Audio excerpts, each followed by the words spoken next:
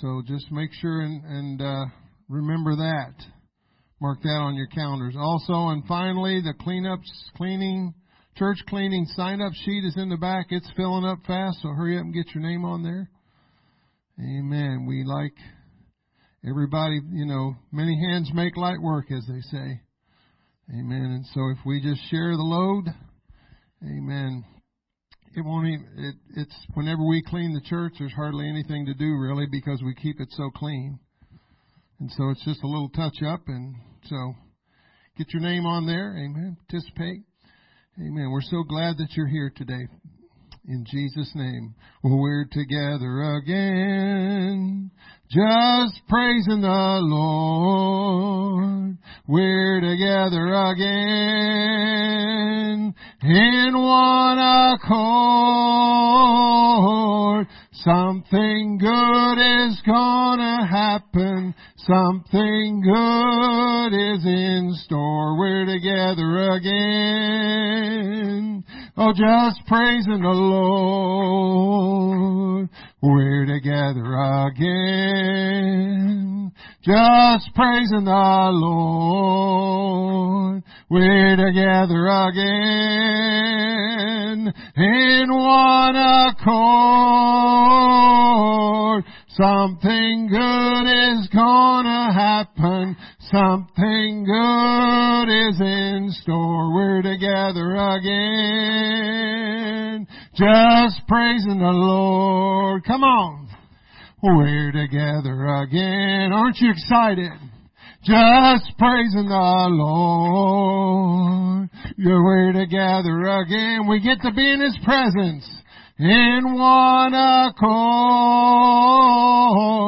Something good is gonna happen. Something good is in store. We're together again. I believe it. Oh, just praising the Lord. One more time. We're together again. Just praising the Lord. We're together again in one accord. Something good is gonna happen. Yes, it is. Something good is in store. We're together again, just praising the Lord. Jesus, we praise you. We honor you. We bless your name, Lord Jesus. We have high expectation, oh God, for things that you're going to do, what you're going to say to us in our heart and our spirit today. Lord, we need you to have your way in this place, in the name of Jesus, in the name of Jesus. Hallelujah, hallelujah. Hallelujah, Jesus. Amen. Sister Demuth, do we have... Nope. Okay, well, that's what happens when you assume that all the songbook songs are in the system. You find out they're not. So, amen. We're going to sing the chorus. I don't know all the verses by heart, but it's in the songbook, but we're just going to sing the chorus. It's called, Isn't He Wonderful? Isn't He wonderful? Bible says He is. It says He's wonderful. It says He's a counselor. He's a mighty God. He's the everlasting Father. He's the Prince of Peace. Amen. And He's our Jesus that we serve today. Amen. Well, isn't He wonderful, wonderful, wonderful? Isn't Jesus my Lord wonderful? Oh, eyes not seen, ears not heard, what's recorded in God's Word. Isn't Jesus my Lord wonderful? Well, isn't He wonderful, wonderful, wonderful? Isn't Jesus my Lord wonderful? Oh, eyes not seen, ears not heard, what's recorded in God's Word. Isn't Jesus my Lord wonderful? Well, isn't He wonderful, wonderful, wonderful? Isn't Jesus my Lord wonderful? Well, eyes not seen, ears not heard, what's recorded in God's Word. Isn't Jesus my Lord wonderful? Well, isn't He wonderful, wonderful, wonderful? Isn't Jesus my Lord wonderful? Well, eyes not seen, ears not heard, what's recorded in God's Word. Isn't Jesus my Lord wonderful? Hallelujah, Jesus. Oh, you're wonderful and mighty and holy. Eyes have not seen and ears have not heard, Lord. We've not even begun to understand the depth, oh God, the length and height and breadth of what's in your Word, oh God. Lord, that you would impart to us today something great and mighty, Lord Jesus. Oh, hallelujah, hallelujah. Hallelujah, Jesus. Hallelujah, Jesus. Hallelujah, Jesus. I love you, Lord. I love you, Lord. I love you, Lord Jesus. Well, we've got the power in the name of Jesus. We've got the power in the name of the Lord. We got it right here. Though Satan rages, we will not be defeated. We've got the power in the name of the Lord. We've got the power in the name of Jesus. We've got the power in the name of the Lord. Though Satan rages, we will not be defeated. We've got the power, yes we do, in the name of the Lord. We've got the power in the name of Jesus. We've got the power in the name of the Lord. Though Satan rages, we will not be defeated. We've got the power in the name of the Lord Jesus. Father, we're so thankful today for the power, Lord, the dominion and authority that we have in your name, Lord Jesus. Hallelujah to your name, Lord Jesus. We give glory and honor and praise to your name, Jesus. We magnify and glorify your name, Jesus. We honor you, Jesus. Hallelujah, hallelujah.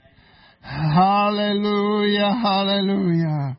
Handala mosandi andala makotia sandala mokati andala makotie. Halala mosatia tatana mokatie. Hallelujah, Jesus. Hallelujah, Jesus. Holy God, holy God, holy God. Worthy God, worthy God. Hala mosati andala namakosaye. Ie mosaye kieto no maye. Have your way, God.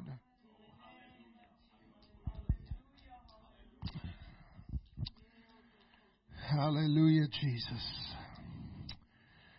Hallelujah. You know, it wasn't long after Peter and John, on the day of Pentecost, they just had come to understand the power of the name of Jesus. They had watched 3,000 people, lives changed literally like that over the power of the name of Jesus. And so they didn't have a lot of history to work with as far as understanding and realizing and maybe even using the power and realizing the power that was in the name of Jesus. And so Paul, Peter, and John were just on their way as good Jews to prayer. And there sat a guy that they had seen there for years probably.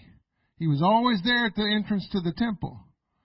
He had always been lame, and he had always been laying there begging for alms, and they had passed him probably several hundred times before all this happened on the day of Pentecost. But something happened that day that made them stop. They began to realize, and maybe it was the prompting of the Holy Ghost. How many of you believe that the Holy Ghost will prompt you in a moment?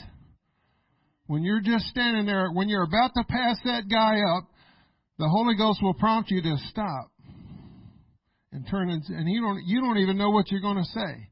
You're just stopping. And I just believe that's just me. I believe that's what happened that day. And they turned to this man and they said, and they had passed by him hundreds of times before, but they stopped and they said, "Silver and gold have we none. We don't have nothing to give you today, buddy. But we do have something that we're going to give you that is not anything we can drop in your cup."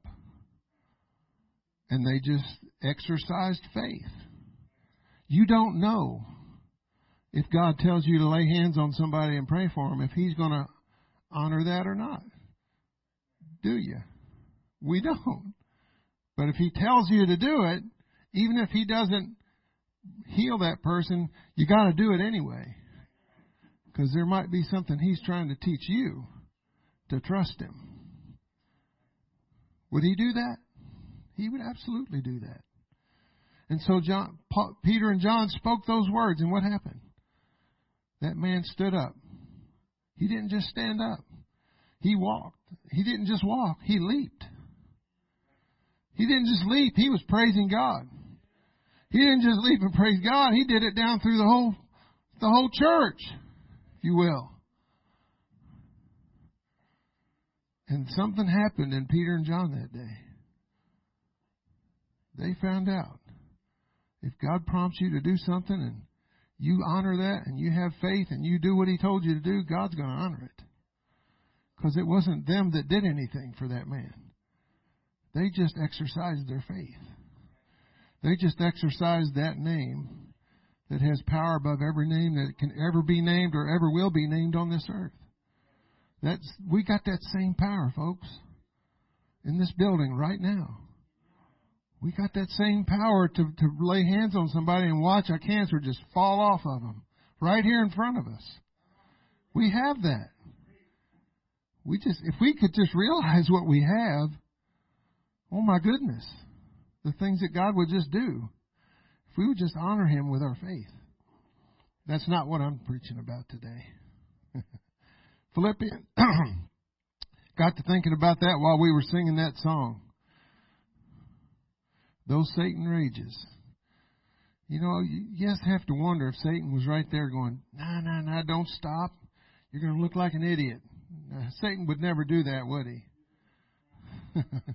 Don't exercise your faith. You'll look like an idiot.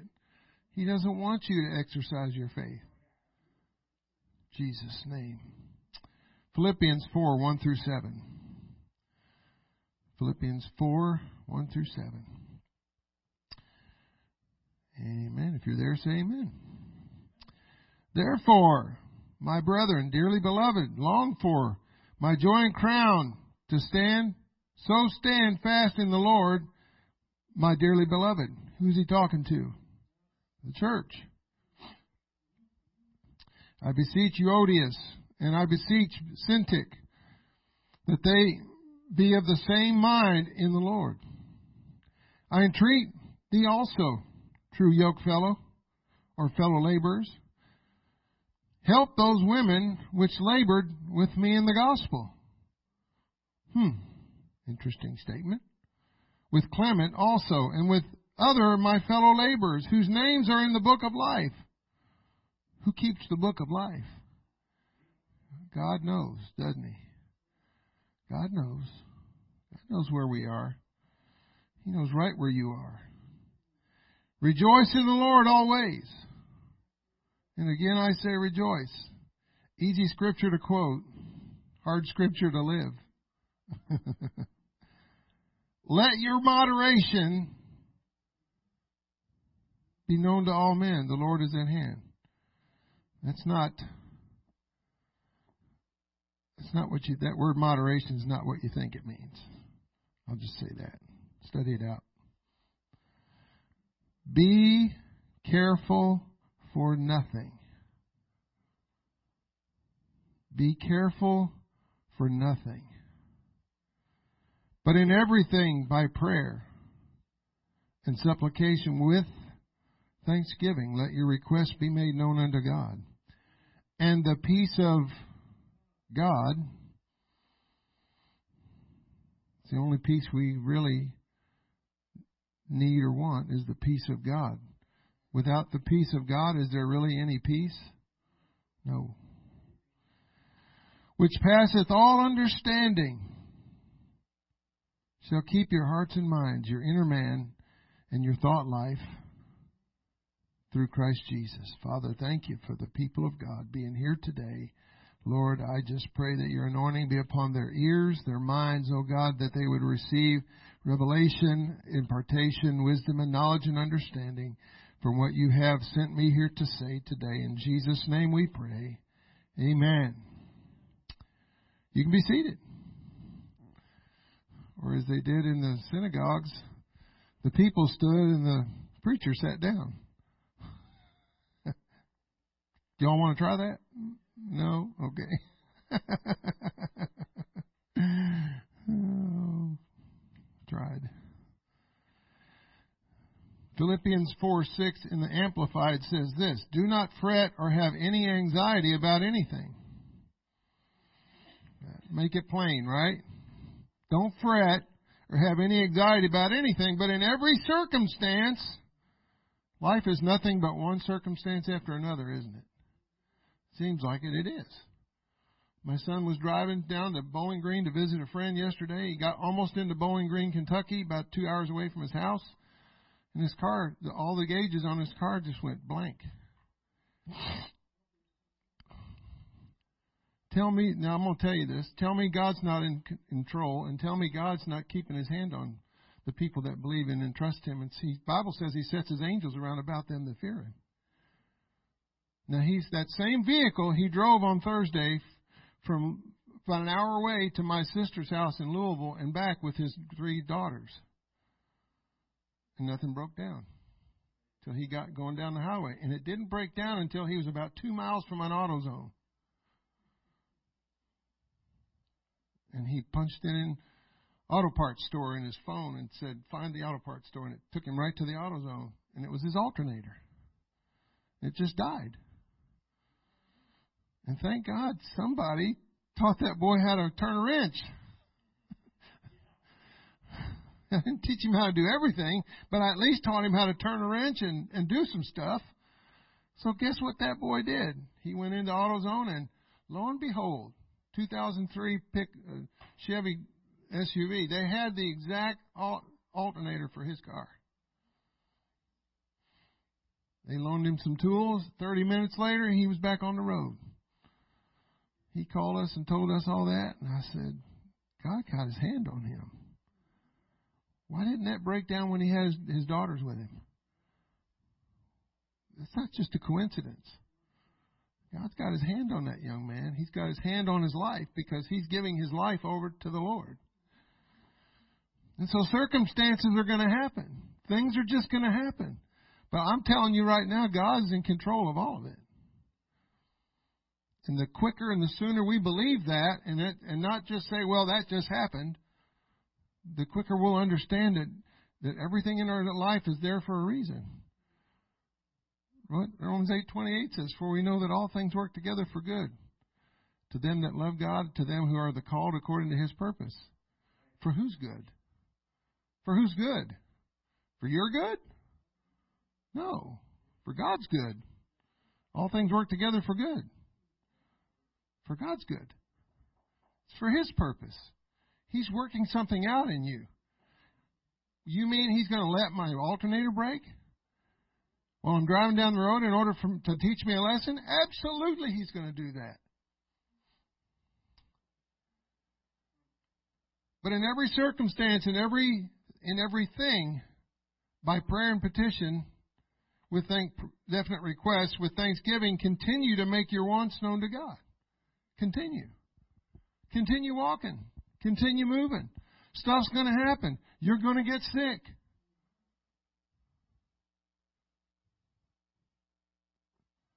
And what if it's the will of God for you to be sick? Nah, that can't be. Oh, really? Wasn't the will of God for that young man to be blind from birth that Jesus healed? Why did the Scripture say that young man was healed? That God would get the glory. And the religious people and everybody wanted to know, why? What did your parents do? They must have sinned when you were a baby. Nope, it had nothing to do with it. He was blind from birth by the will and plan of God.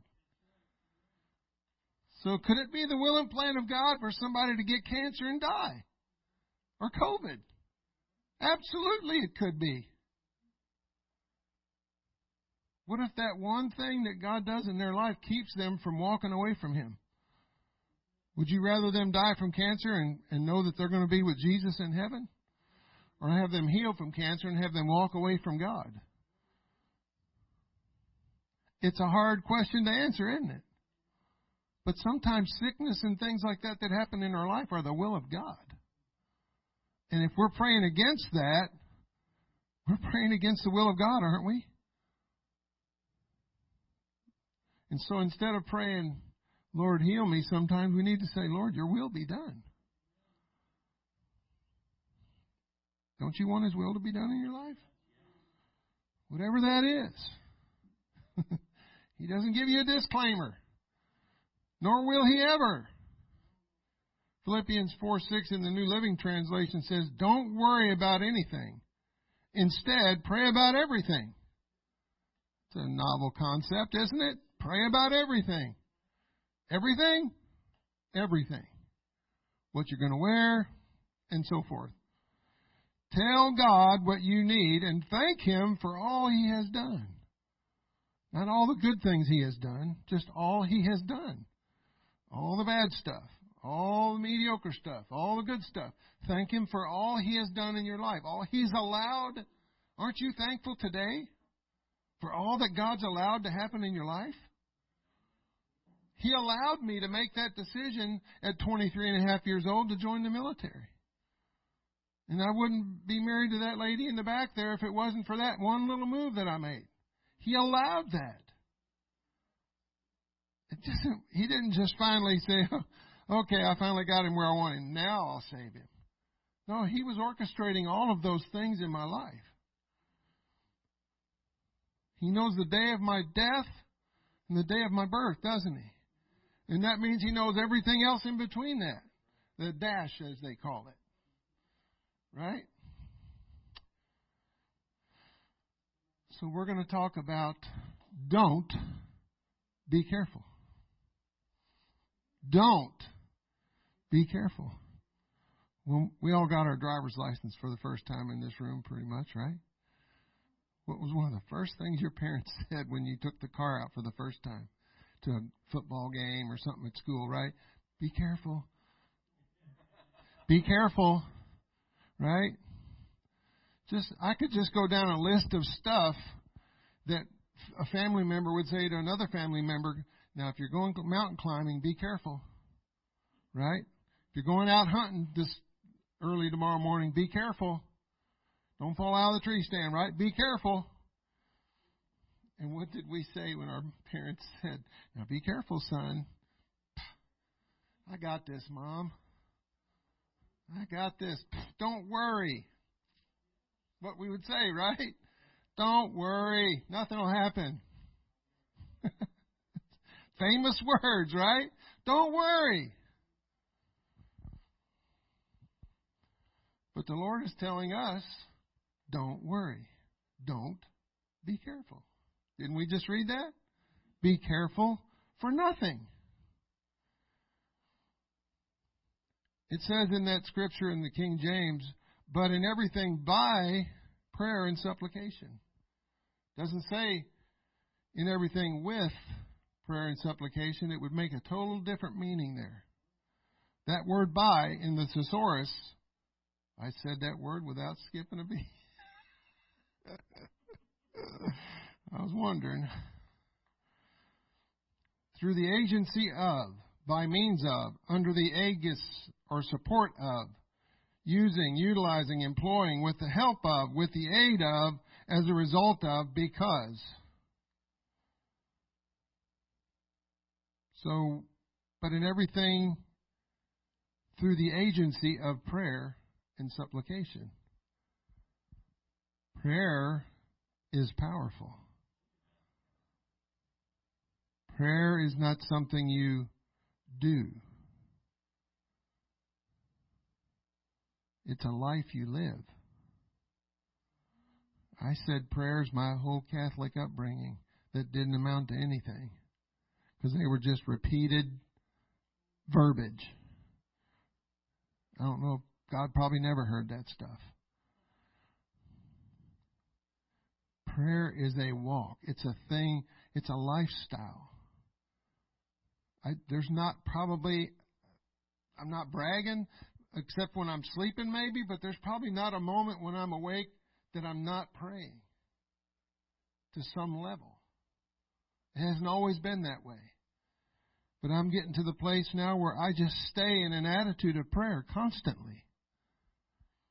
Because we don't know what's going to happen. We don't know what's going to happen next. We don't even know if we're going to make it home today. We don't know if a truck's not going to cross the interstate on the way home and take us out of here. And so I stay in anxiety over things that we really have no control over be a sin. Just asking a question. Can it? You have to answer that question for yourself. It's not, I wasn't looking for a show of hands. It's just a hypothetical question I'm asking you. At the very least, is it likely a way that the enemy tempts us in order to distract us from putting complete faith and trust in God for everything? Could worry and concern and care and all those things be a tool that the enemy uses to distract us from our true relationship with us? Because it is. I believe it. James says that we are tempted and enticed of our own lusts. So the enemy uses your own desires, your own lusts for things. I mean, we can lust for anything. Right? Power, control, clothing, stuff. Lust is not just a word that refers to sexual things, okay? Your lusts that are in you as a human being, as flesh. I mean, some of us in here like a good piece of steak. You can lust over a piece of steak. And some of us wouldn't lust over a donut if our life depended on it. Some of us would. So we have our own carnal, fleshly desires, if I can put it that way, okay? Your desires. What's important to you? Right? So that if James said that, then it must be true that the enemy can entice us through our desires, through those things in our carnal man that feed our flesh. And one of those things could be worry. Expressing or feeling worry, frustration, anxiety can be linked to our desire or lust to want to be in control of our lives. We like being in control of our lives. Or at least feeling like we're in control of our lives. Nobody likes to feel like they're out of control, do they? But when we're serving God, isn't that what He's asking of us? To die daily to self? Isn't that the same thing as saying to not be in control anymore? Who would, in their right mind, that's born again apostolic would say, I don't want God to be in control of my life. None of us. I want Him to be in control of my life. That was the point. When I came to an altar of repentance, I died to myself. Does that mean I only had to die that one time? No. Because flesh is going to rise up every day. There's a couple times a week I don't want to get out of bed and I drag it out to the last minute. That's flesh. And I know I should get up, but I don't. That's flesh. So I got to crucify this old man every day. That's why Paul said, I die daily. And didn't we allow God to take control of salvation? We might have on that day. But is He still in control? Could it be possible that we were not, or maybe are not all the way dead yet? If we're still fretting and worrying over stuff that we have no control over, circumstances and situations that we just don't have any control over, then we are not letting God be in control. Period. Worry and all those things could be a tool of the enemy that's distracting us and maybe even causing us to sin. I'm not saying it is. I'm just saying it's a possibility.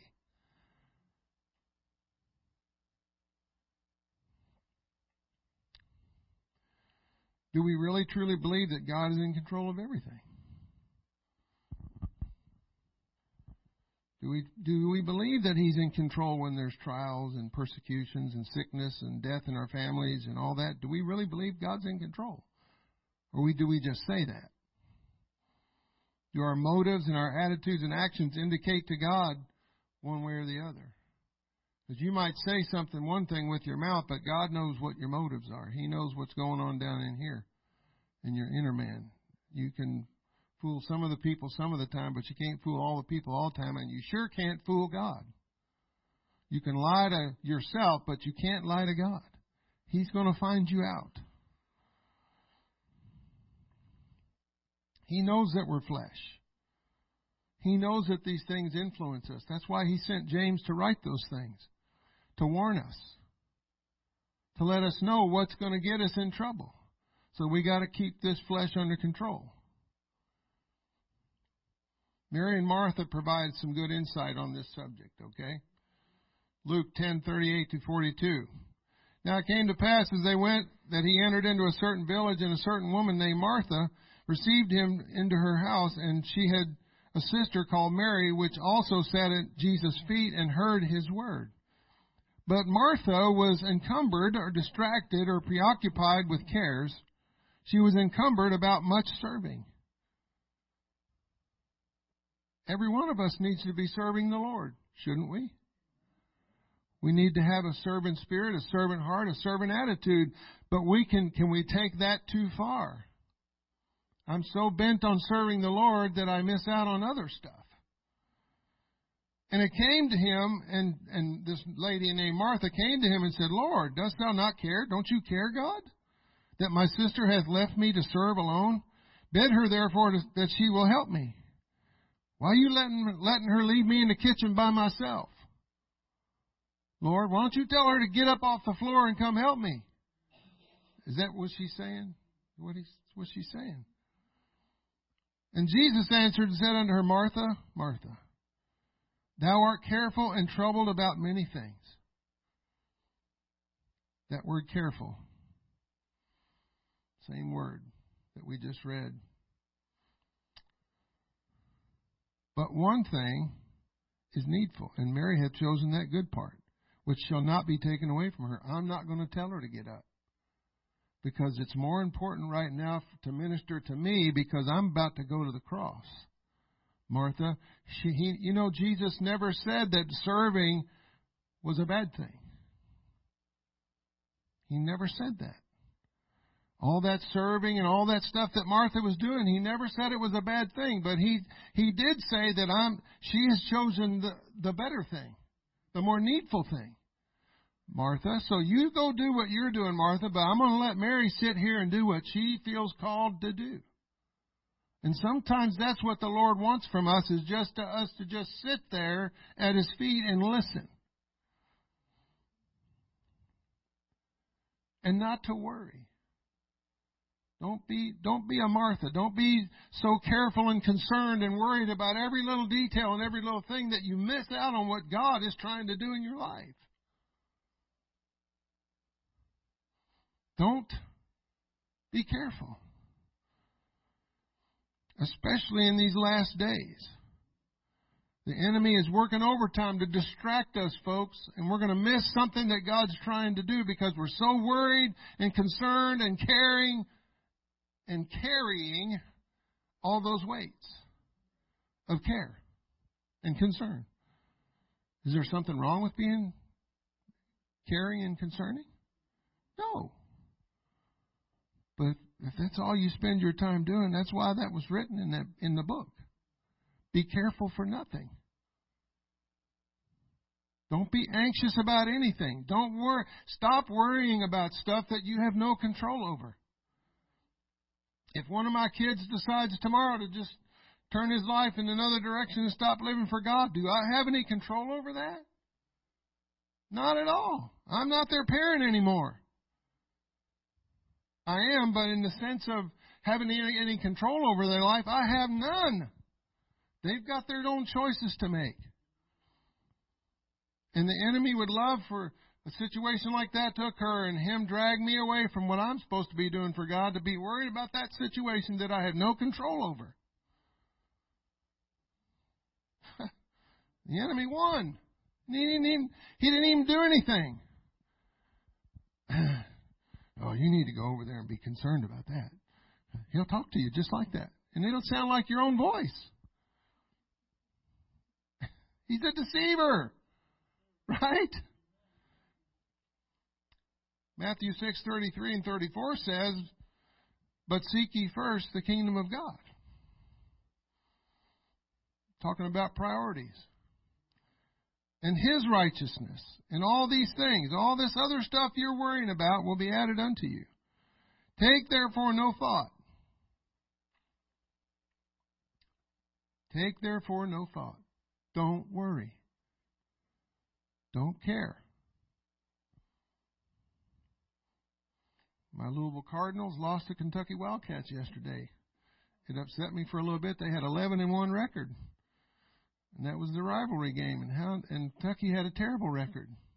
How in the world did they beat Louisville? And I cared about that for about that long. But I'm not going to let that eat up my whole day. Right? It's like, I'm not a Packer fan, but if you are and the Packers lose, just get over it. Stuff happens. There's a loser and a winner. Some teams have bad seasons, some teams have good seasons. It's just the way it is. Don't let that become so entrenched in your life that it just takes away your joy and your peace and all those things. I'm not going to let that game get in between me and Jesus. I'm not going to care to the point where it just eats me up. Take no thought for tomorrow. For the morrow shall take thought for the things of itself. Sufficient unto the day is the evil thereof. No man is promised tomorrow. So stop worrying about tomorrow. All you got promised to you is the moment you're living in right now. And the things that we do for Jesus are going to be the only things at the end of the day that really matter. So all the other stuff in your life that you concern yourself with, and you might not call it worrying, and you might not call it care, but anyway.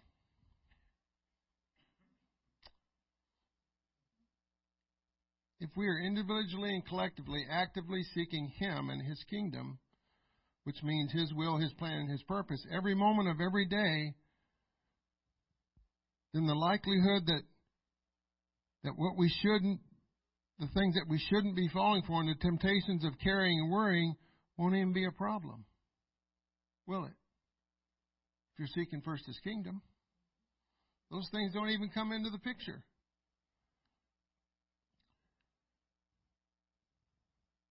Those burdens that you're carrying are unnecessary. Jesus addressed that.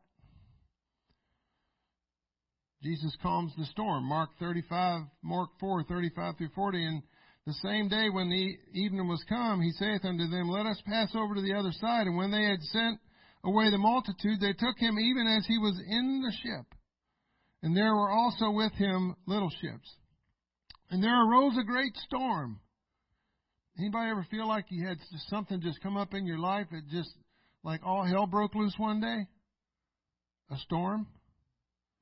Man, it's like one family member gets sick and then you get another phone call about somebody else is sick and then it's like, oh my goodness. When's the next hammer going to drop? You start worrying. You start thinking, oh my goodness, things come in threes. You start telling yourself all kinds of stuff. We do. We're flesh. It's okay. We do that. And a great storm arose just out of nowhere.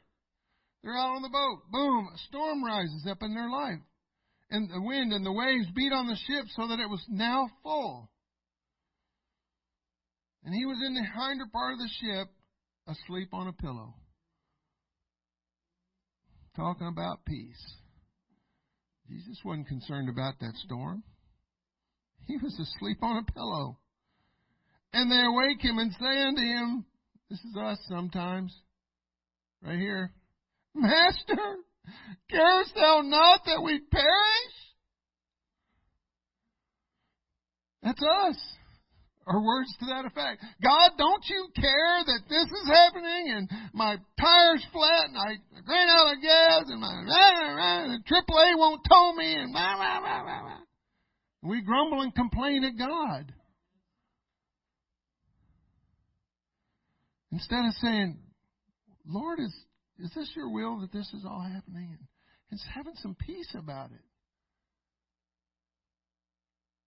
And the only really way for me to have peace is for me to acknowledge that I know that God's in control of my life.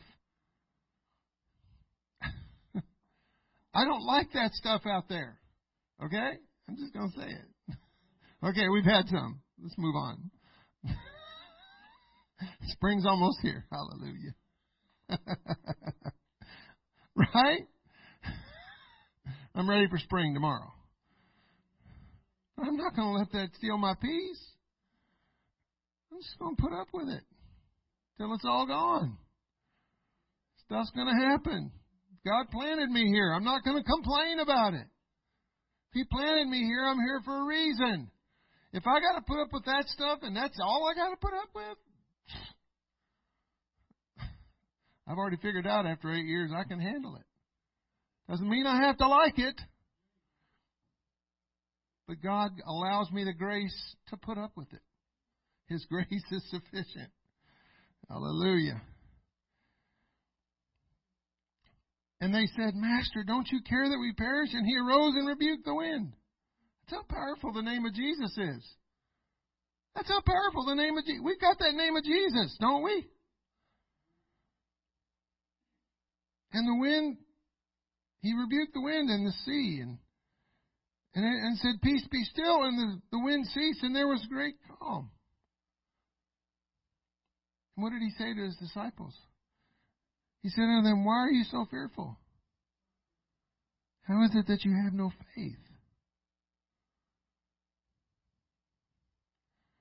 You know, faithlessness could be a sin. Having no faith. If you're not trusting in God, if you're not trusting in the Lord, if you're not having faith in what He's doing in your life, then what are you having faith in? I heard somebody say one time, fear is faith in the devil. Is that true? I don't know. It could be. It's not faith in God, that's for sure. Is God in control or isn't He? That's a question you got to answer for yourself. Is God in control or isn't He? If He's in control, then you don't get to have a say. Other than, aye, sir.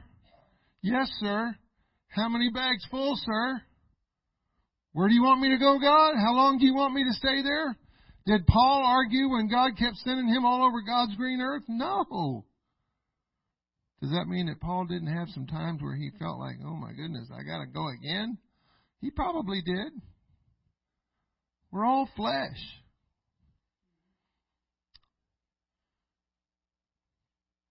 Our Lord and Savior commands the storms.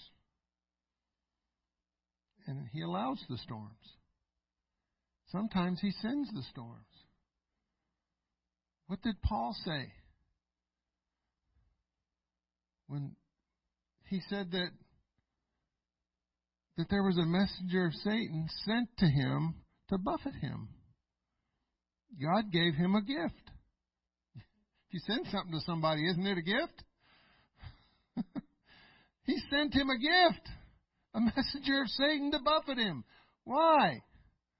Because God was fixing to give him some revelation, and God wanted to make sure that he stayed humble and didn't get all lifted up and puffed up in himself with all this revelation that God was going to give him. God was helping to keep him saved. If He did that for Paul, would He do that for us? In a heartbeat. Truth be told, He might be doing that for you right now. Nobody in this room probably knows. God might be working some stuff in your life, and you feel like all hell's broke loose. Are you going to worry about it? Or are you going to give it to God? That's what Paul did. He gloried in his infirmities. He was thankful for that thing. And Paul, this is us in our flesh, Paul prayed 3 times. Lord, take this away from me. I believe it was a physical ailment of some kind. Thorn in his flesh. A messenger of Satan. It could have been like psoriasis or, something, boils, or it could have been anything. Right? Job got to have some boils on his body, right? Was that for good? To them that love God and the called are according to His purpose? Absolutely. Did that help Job? Did those boils help Job? It helped him get to a place where God needed him to get to, didn't it? It brought some things out of some people, like his wife. Why don't you just curse God and die? Job said, naked I came. Naked I'm going to return. Blessed be the name of the Lord. I'm not going to worry about this. I don't like it. It doesn't feel good. Matter of fact, it hurts. I heard one person describe one boil they had. I couldn't imagine having a whole body full of them. Painful like you wouldn't believe. God allows the storms in our life for a reason. Don't pray yourself out of it. And don't sit there and worry about it. Just give it to God and say, this is your will. I mean, what are you going to do? What would do I have any control if God decides to let my wife have cancer? I don't have any control over that. I know people that God's let their wife have cancer 3 times. 3 different kinds. And he still doesn't have an explanation for why God allowed that in his life. But it happened. God's using that to perfect us, right? Isn't that what He's trying to do in our life? To perfect us, to make us more like Him, less like us?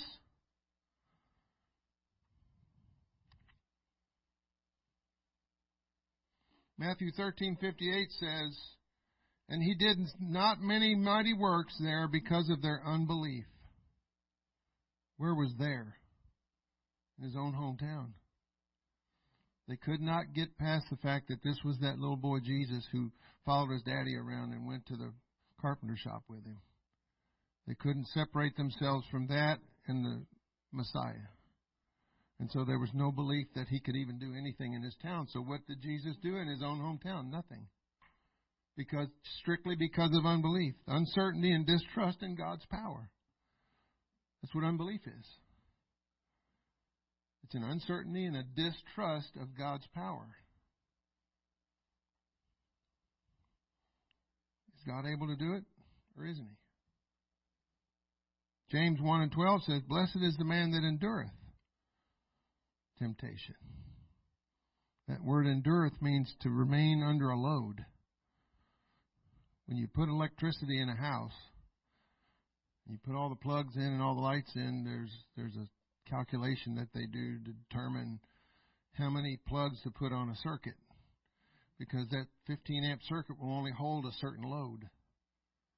15 amps, 20 amps. So when you're putting stuff on that circuit, most people don't do this. They just start plugging stuff in. Well, everything pulls a certain amount of load. A toaster pulls a certain amount of load. Different appliances. And so once you reach past that load, what happens? The breaker pops. So God wants us to, it says here, blessed is the man that endureth temptation or remains under the load.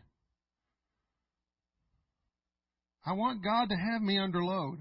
I want Him to be testing me to make sure that I'm all that He wants me to be for Him. I don't want Him to just leave me sitting over there,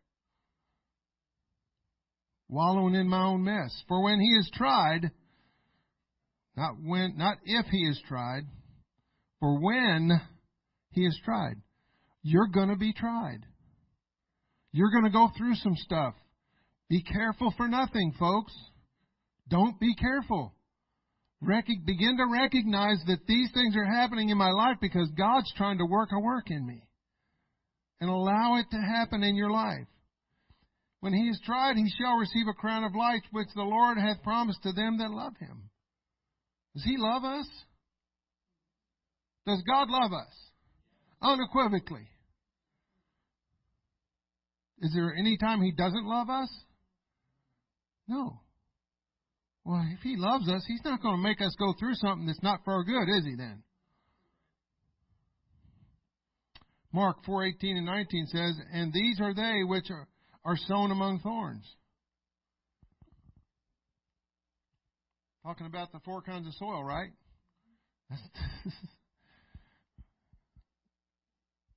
Such as hear the word, and the cares of this world, and the deceitfulness of riches, and the lusts of other things entering in, choke the word, and it becometh unfruitful. Is it possible for us as born-again, oneness, apostolic people that are serving God, is it possible for us to have one of those 4 kinds of soil in our life? Just because we receive the Holy Ghost, baptized in Jesus' name, does that mean we automatically have good soil all the time, every time after that? No. Can we have thorny soil? If we don't keep our garden weeded, can I put it that way? The weeds will take over. They will. Wait, but that's a weed. No, wait, that's a zucchini. Okay. Right? You can't tell after a while. Even Jesus talked about that. The wheat and the tares, right? You can't tell. A tare and a wheat looks almost identical to each other. So you have to let them both grow together till it's time to harvest. Then you'll know the difference.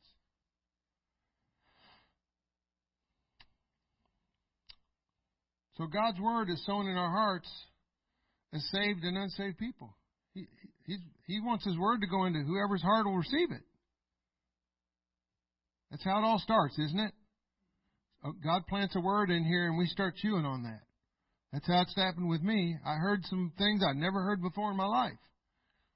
And it stuck in here, and it stuck in here, and I just kept chewing on that, and God kept using that to draw me closer. Just a little bit closer each time. He didn't just drag me to the altar. He got me there slowly. But He worked on me that whole time. One more little word, one more little word. He just kept planting stuff in my heart. He's no respecter of persons. He'll give this to anybody that wants it. So every time we hear His Word ministered and we receive it into ourselves, we are receiving sown seed. And if we're receiving sown seed into ground that's not tilled up and prepared, it's not going to do very much. What happened to that seed that was sown among the thorns? To me, He's saying here that thorns are the cares of this world, the deceitfulness of riches, and the lust of other things entering in. Cares of this world, carrying cares. When we take stuff on, when we begin to care, when we begin to worry about stuff, we begin to fret over stuff, and we do it on a daily basis, it's like putting a weight on your shoulders and you're carrying that around. And you just keep putting more weight on there, putting more weight on there. What was that kid's name in that that carried the weight around? That allegory story? Christian, his name was Christian. Yeah. He finally took that thing off, and it was like, phew. When are we going to stop worrying about stuff and carrying those weights? When are we going to stop letting those thorns stay in our life and choke the Word of God? God can't do a thing in our life if we're so busy worrying about stuff. We don't have time to focus on what His Word is saying to us. You go read the first 3 chapters of the book of Revelation and what He's saying to those 7 churches, and what does the end of every one of those letters to those churches say? He that hath ears to hear, let him hear what the Spirit is saying to the church. He is speaking to the church. In this day and age that we're living in, He's speaking to the body of Christ. Not the church, this building. He's speaking to us, folks. And He's using people like me and Brother Becker and Sister Linda and others. Are we listening to just the physical words? Or are we listening past what the man is saying with his mouth and listening to what the Spirit is saying? God, help me get those thorns out of my life. Help me get those rocks and those things that are going to hinder the seed from going into good ground, that it might produce something good in me. Because that's His ultimate goal. He wants to produce something good in us. Matthew 6:24 through 34. I'm trying to hurry. No man can serve 2 masters, for either he will hate the one and love the other, or else he will hold to the one and despise the other. You cannot conserve God and mammon. Mammon being the god of materialism. We're living in a materialistic world, folks. We got to be careful not let ourselves get sucked into that mess, because that's another tool of the enemy to distract us from what God's trying to do. Therefore I say unto you, take no thought. That means to take care, to be anxious and troubled for your life, what ye shall eat, or what ye shall drink, or nor for your body what ye shall put on. Is not the life more than meat, and the body than raiment? Behold, the fowls of the air, they sow not, neither do they reap, neither gather into barns, but yet your heavenly Father feedeth them, and are you not much better than they? Which of you by taking thought, which of you by taking care and being anxious, can add 1 cubit to his stature? And why take ye thought for raiment? Consider the lilies of the field, how they grow. They toil not, neither do they spin. And yet I say to you that even Solomon in all of his glory was not arrayed like one of these. Wherefore, if God so clothe the grass of the field, which is today is and tomorrow is cast into the oven, shall He not much more clothe you, O ye of little faith? Jesus talking. Therefore, take no thought, saying, what shall we eat, or what shall we drink, or wherewithal shall we be clothed? Or what about my kids? What about my job? What about my health? What about my house? What about this? What about that? Don't take no thought for those things. For all these things do the Gentiles, the heathens, the pagan nations seek.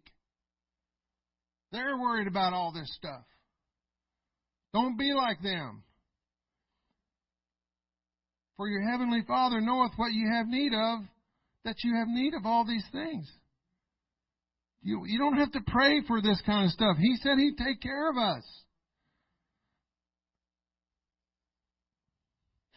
But seek ye first the kingdom of God and His righteousness, and all these things shall be added unto you. Take therefore no thought for the morrow shall take thought for itself. Sufficient unto the day is evil and thereof. If our attention is focused firmly in seeking Him and His kingdom, as I already said, we won't have time to be concerning ourselves and worrying about this and worrying about that.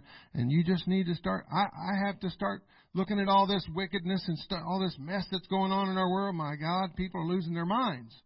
And I could get focused on that, and that's all I could focus myself on. But I have to keep telling myself one thing. God is allowing all of this to happen for a reason. And I'm not going to waste my time worrying about it. I'm going to let it be something that He uses to tell me, I'm fixing to come. Get ready. He's trying to tell us, folks, get ready. Stop worrying about stuff you have no control over. Get ready.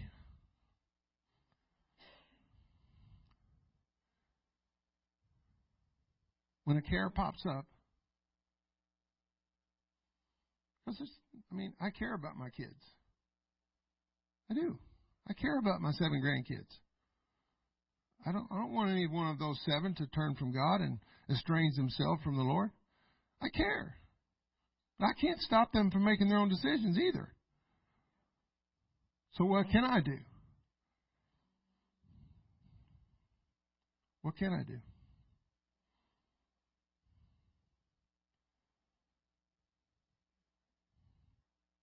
Casting all your care. Isn't that what the book says? Upon Him, for He careth for you. The fact that I care that my kids might walk away from God. The fact that I care about this or about that. I have no control over that. But I know who does. And if I just cast it on Him, it's not mine anymore. It's not my problem. Whether they're saved or lost is not my problem. It's not my job to go out there and try to drag my lost child back into the kingdom. That's not my job. I can pray for them. And that's really all I can do. I can plead the blood over them. And pray that God somehow, through whatever circumstance and situation, gets a hold of them before it's too late.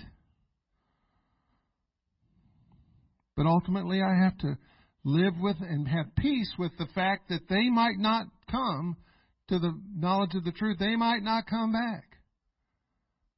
But if I can't even let that get in between me and my walk with God and my relationship, because I got to make it to heaven. I got to be saved. We sing that song, above all else, I must be saved. And if you're not going to go, son, I love you. Daughter, I love you.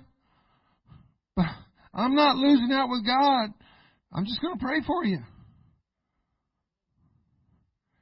Because I'm telling you something right now, all that worrying and caring can do things to your body. People have ulcers and all kinds of stuff and they go into all kinds of fits of depression and everything else over that. That stuff can take its toll on you. Why go through that? Why not have that peace that passes all understanding? Casting all your care upon Him, for He cares for you. Because once it's in Jesus' pond, it's out of yours. It's His problem to deal with. And He'll deal with it, trust me. He'll do everything possible to try to draw that person back. He'll do everything possible to try to change that circumstance. But if they don't want to, what are you going to do? Right? Hallelujah. Matthew 11:27 through 30, and I'll be done after this. All things are delivered unto me of my Father, and no man knoweth the Son but the Father. No man knoweth the Father save the Son. That means to know fully, to have a knowledge of. Nobody has a full knowledge of the Father except the Son. And nobody has full knowledge of the Son except the Father. And he to whomsoever the Son will reveal Him. I'll never forget, Brother Becker, the day that I realized who Jesus was. I know where I was sitting. I know what I was doing. I know exactly where I was. I couldn't find it on a map or anything, but I could tell you where I was when it happened. I remember that day when revelation hit me. It was like, bam, whoa, I really do need to be baptized in Jesus' name. Come unto me, all ye that labor. And I looked this word labor up, and I've always thought that word just meant labor, just in general labor. But it doesn't. It means laboring for the kingdom. More so than just laboring. There's plenty of people out here that are laboring. But this is to the church. This is to the people of God. And are heavy laden. Concerned over the cares. Paul talked about and the care of all the churches. Paul had started all these churches, and it was concerning to him because all these false teachers and prophets were coming into these congregations and bringing all kinds of mess in there, and the Jews and everybody else were trying to mess up the deal, and Paul was concerned. But what did Paul have to do? I can't be there. I'm in prison. Cast it. Write him a letter and just let the chips fall where they may. And that's what he did. Come unto me, all ye that labor and are heavy laden, and I will give you rest. Didn't Jesus say that He would be our comforter when He returned? Isn't it interesting that He used that word? The Comforter, which is the Holy Ghost, whom the Father will send in my name. You have a Comforter right now. Use it. Use the Comforter.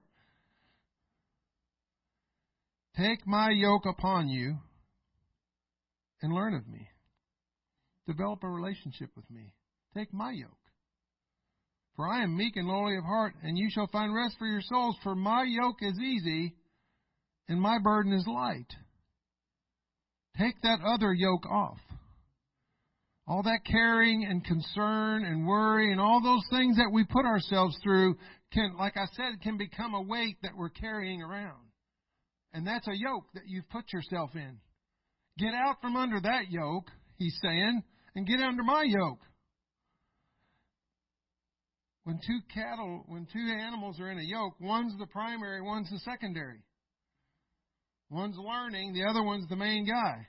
He's doing most of the pulling. The other guy's just kind of in there, hooked up next to his buddy, his stronger guy, who's pulling most of the load, and he's just kind of walking along with him to keep the thing straight.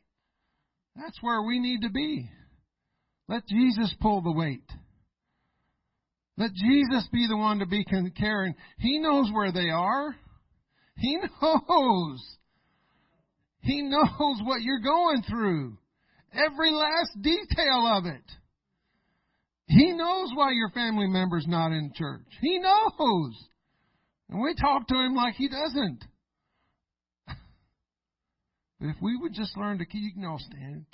If we could just learn to cast that, and I'm still learning how to do it, folks. I'm not perfected in that yet. I'm still learning how to cast, but the more you cast, the easier it gets to do. Because I'm not going to live in a life of worry and concern and all that stuff, frustration and all that stuff that's just going to weigh me down. The enemy's trying to weigh us down in this last day, carrying and concerning ourselves with stuff we have no control over. And God's trying to set us free. Because He's wanting to do something with His church in this last day. And He needs us to be free from all that stuff that's the enemy's just using to just weigh us down and distract us. Hallelujah, Jesus. Heavenly Father, we love You today. We praise You today. Father, I thank You for the people of God. I thank You for the saints of the Most High God. I thank You for making us to be the head and not the tail, Father. I thank You, Father, that You've saved us and delivered us from out of the hand of the enemy in this last and evil day. I thank You for coming and preparing Your church, Father, in the name of Jesus. Your mighty hand and Your outstretched arm would be released unto us right now, Lord Jesus, that You and Your Spirit right now would reach into the hearts and minds of every individual online and in this building. Father, that You would speak to us, Lord, that this word that has been spoken would speak to their heart, and Lord Jesus, right now, that Your will would be done. Lord, that You would have Your way in Jesus' name. Hallelujah, hallelujah. Amen. The altars are open. If anybody feels like they need to come up here, we'll be here. We'll pray with you if you need to. Hallelujah. Let's continue to pray just for a few more minutes. Father, we love You. Lord Jesus, I thank You for You.